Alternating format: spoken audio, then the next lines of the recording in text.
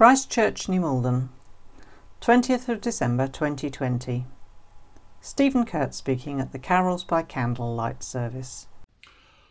Well, it was November 1942.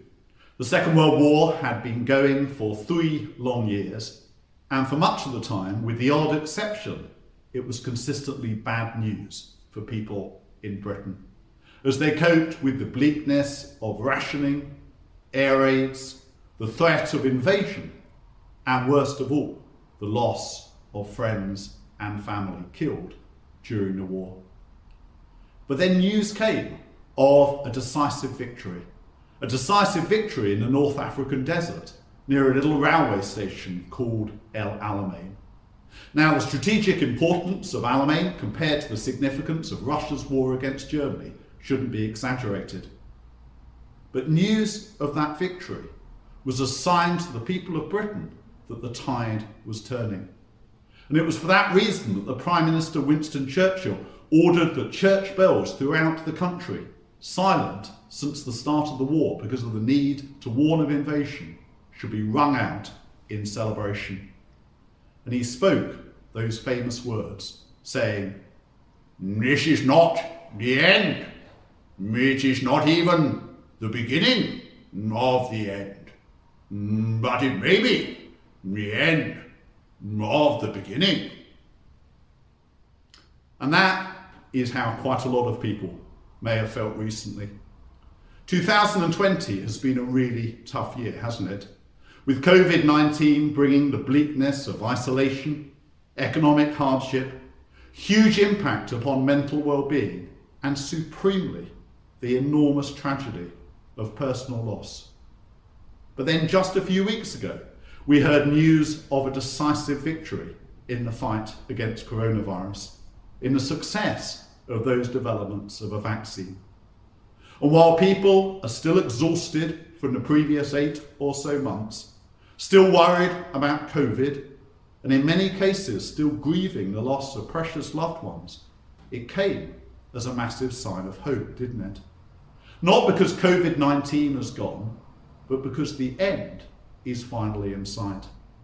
Up to that point, coronavirus seemed to be winning, but those vaccine trials, they changed that perception. And it's a sign to us of how important hope is. Many of us now feel that we can cope much better with a scaled down Christmas and some tough months afterwards, because ultimate victory over coronavirus is now in sight. And in some ways, it's perhaps God-given that Christmas this year is occurring when it is in the story of COVID. That might strike you as a really strange thing to say, given the limitations imposed upon us this Christmas, the limitations upon our ability to see friends and family with the freedom that we would wish. And of course, all of that is true. But it can also perhaps help us to see something more clearly this year about the nature of Christmas than we have before. Something more relevant than ever during a year of such hardship, such bleakness and loss, namely how Christmas represents, while not the end of evil within the world and all of its impact, the decisive beginning of its end. You see, before the coming of the first Christmas, God's people had been through a dreadful time. God had chosen the people of Israel to be his answer to a messed up world, and the people through whom that messed up world would somehow one day be rescued and blessed. But as the story of Israel developed, that started to look rather like a sick joke. Not least because the very people that God had chosen turned out to be just as messed up as the rest of the world. And in consequence, Israel lurched from disaster to disaster at the hands of a cruel world where the darkness got worse and worse and worse until it seemed almost total. And by the time of the very first Christmas, things really couldn't seem more bleak. A heartless, cynical superpower was in charge of the world in the form of Rome, made worse by all of its glitz and its bling being built upon the evils of oppression and slavery. And below this, a heartless, cynical regime ruled Israel, made worse by its efforts to try and show that it was somehow authenticated by Israel's God.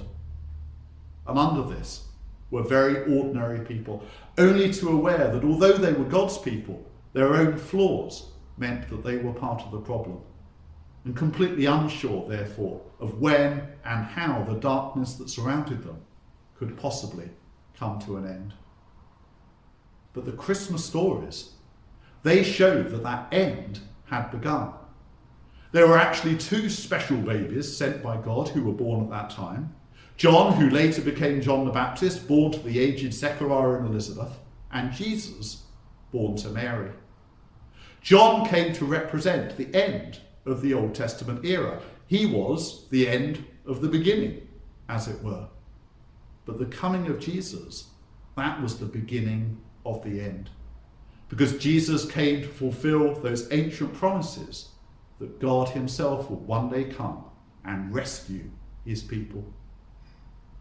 And that's why the Christmas stories that we're so familiar with are filled with such hope and such joy.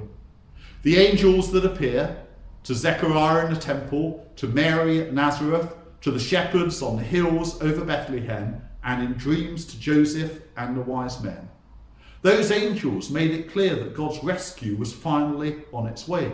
That, to quote the prophet Isaiah, the people walking in darkness had seen a great light.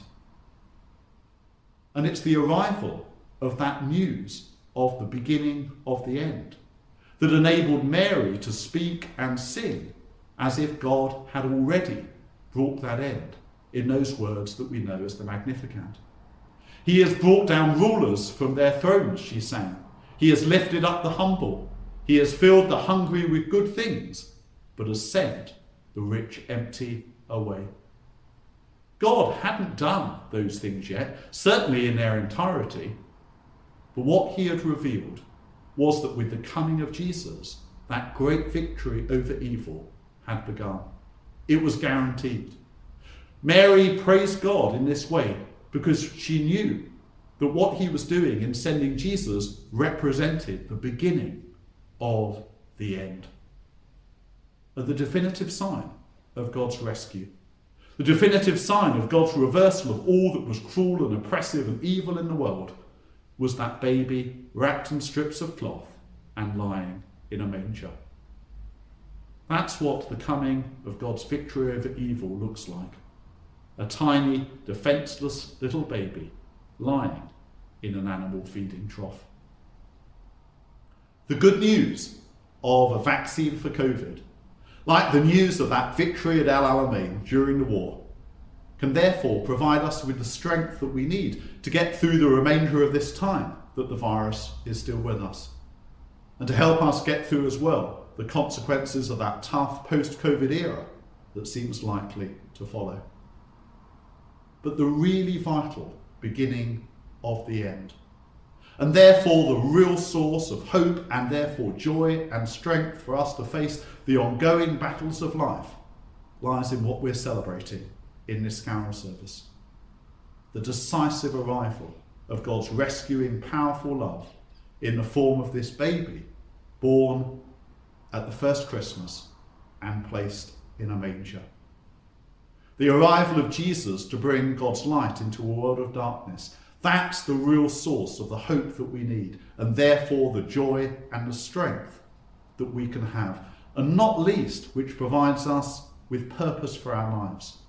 As through following the Jesus that God sent 2,000 years ago, we too can shine for God through our lives by sharing his love with the world. With the flaws that we have forgiven because of Jesus, our lives can be part of shining God's light in the world and becoming part of God's solution to a dark and hurting world. And that's because the Christmas story is all about the beginning of the end. The beginning of the end of evil and its grip over this world.